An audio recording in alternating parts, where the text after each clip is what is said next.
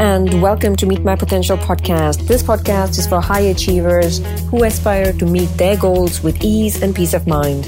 This is your host, Deepa Natarajan. Before we start, I'm going to invite you to go over to www.meetmypotential.com/ebook so you can get my brand new ebook with common traits of high achievers and how you can leverage them to reach your goals with ease and peace of mind.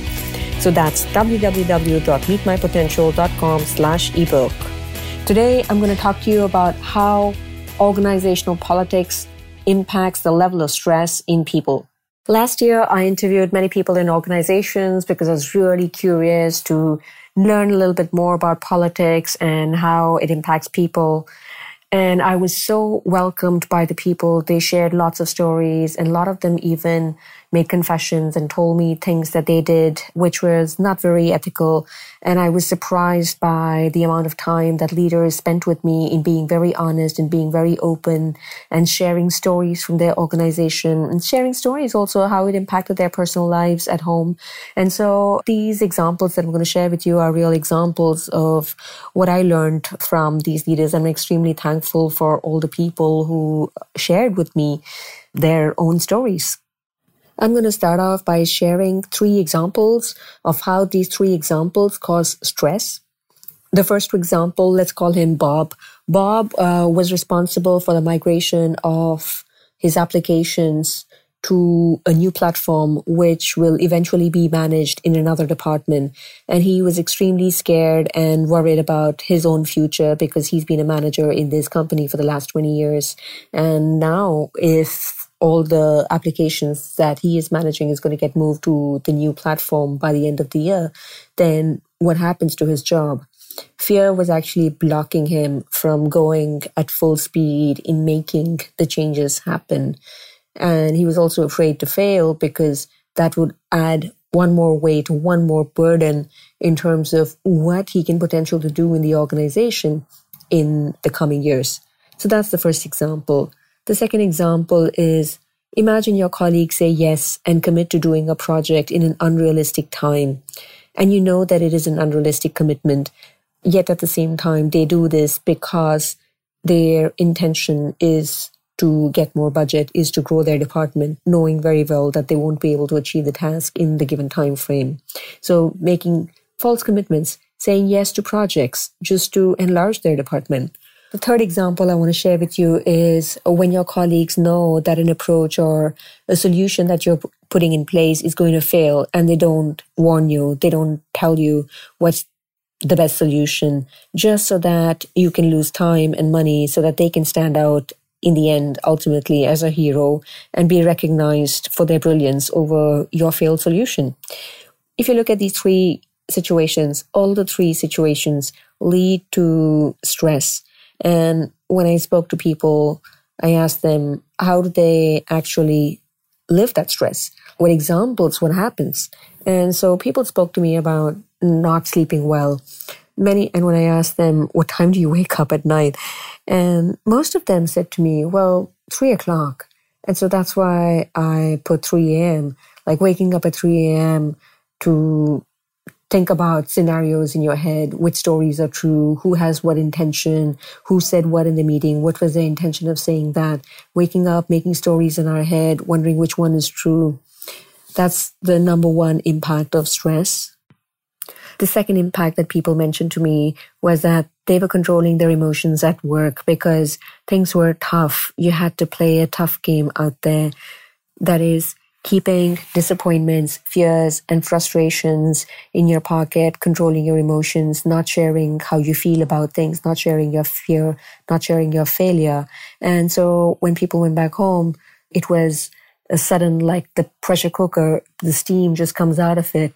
They were irritated with their family. They got irritated with their spouse. They got irritated with their kids. And some of them mentioned that, well, my kids know when I have a bad day. And they said, oh, well, Papa had a bad day at work. And so the conversations at the dinner table were with the spouse to talk about what happened at work because it's a pretty lonely place and you need someone to talk to. So it impacts the level and the quality of time that one spends with their family. The third impact of stress was numbing disorders. So what are numbing disorders? Numbing disorders are things that you do to not feel the pain, like when you're irritated, bugged, or sad, or frustrated. And in order to not feel the pain, you actually go and watch TV, binge on your favorite food, or you start running, or even cycling, or getting on social media. The thing is, it's good to run. Yes, it's good to go cycling. Yes, it's good to talk to your friends on social media. The question is, why are you doing it? Are you doing it to run away from the pain? Are you doing it to not feel the pain? Or are you really doing it so that you can have a nice, I'll repeat that again. Or are you going on social media because it's really nice to connect with a good friend? Sometimes people told me, well, yes, I was running because I didn't want to feel the pain. And at the same time, I do like running. And if that's the case for you, what I'd recommend is, yes, go for a run. Stop somewhere in a park and sit down for 5 to 10 minutes and feel the pain. It's important because these emotions, pain is one side of the coin. The other side of the coin is joy. If you don't feel the pain, it's hard to feel the joy. So stop running away. That's my first recommendation.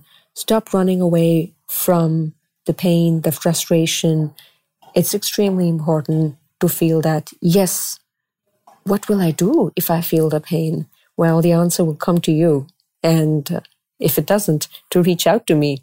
So numbing disorders are things that you do in order to not feel the pain. And I'd love for you to become aware of, why are you doing something? Am I doing this because I really love it? Or am I doing it in order to escape the bad day that I had? It's much easier to talk about what we want and what we need than it is to talk about the fears, the feelings, and the scarcity. Scarcity is the belief that there is not enough and therefore I've got to do this. And that gets in the way of brave and courageous leadership. So what I'd love for you, and the tip that I want to share with you, is sit down, take time out in between your run, in between your biking, in between your swimming, or whatever numbing techniques you use, to stop and feel, what is it that I'm feeling right now? What are my deepest fears? Brave leadership is not just being courageous. Brave leadership is about feeling your fears and becoming aware of your feelings. I'd like to now share a quote with you, a quote from Roosevelt, where he said, "If we are brave enough, often enough, we will fall." That is, if we are brave enough, often enough, we will fall. Daring is not saying, I am willing to risk failure. Daring is saying, I know I will eventually fail, and I'm still all in it. I have never met a brave person who hasn't known disappointment, failure, and even heartbreak. Being vulnerable is not easy. If you want to know more about vulnerability, please go and listen to episode number 44, where we've had Gareth Davis share and talk about vulnerability. Great episode. Love for you to listen to it. Vulnerable experiences are not easy. I know that. They can make us feel extremely anxious and extremely uncertain. Vulnerable experiences push us all the time to be very, very self-protective. So just become aware of your self-protective, your numbing techniques, and go out there wholeheartedly with courage to share about your fears, your failures, your feelings out there with people and inspire others to do the same. I hope you enjoyed this podcast and love to hear your comments, your feedback. I read every single email. And so do write to me. Just go to my website, www.meetmypotential.com, and reach out to me. Until then, stay cool.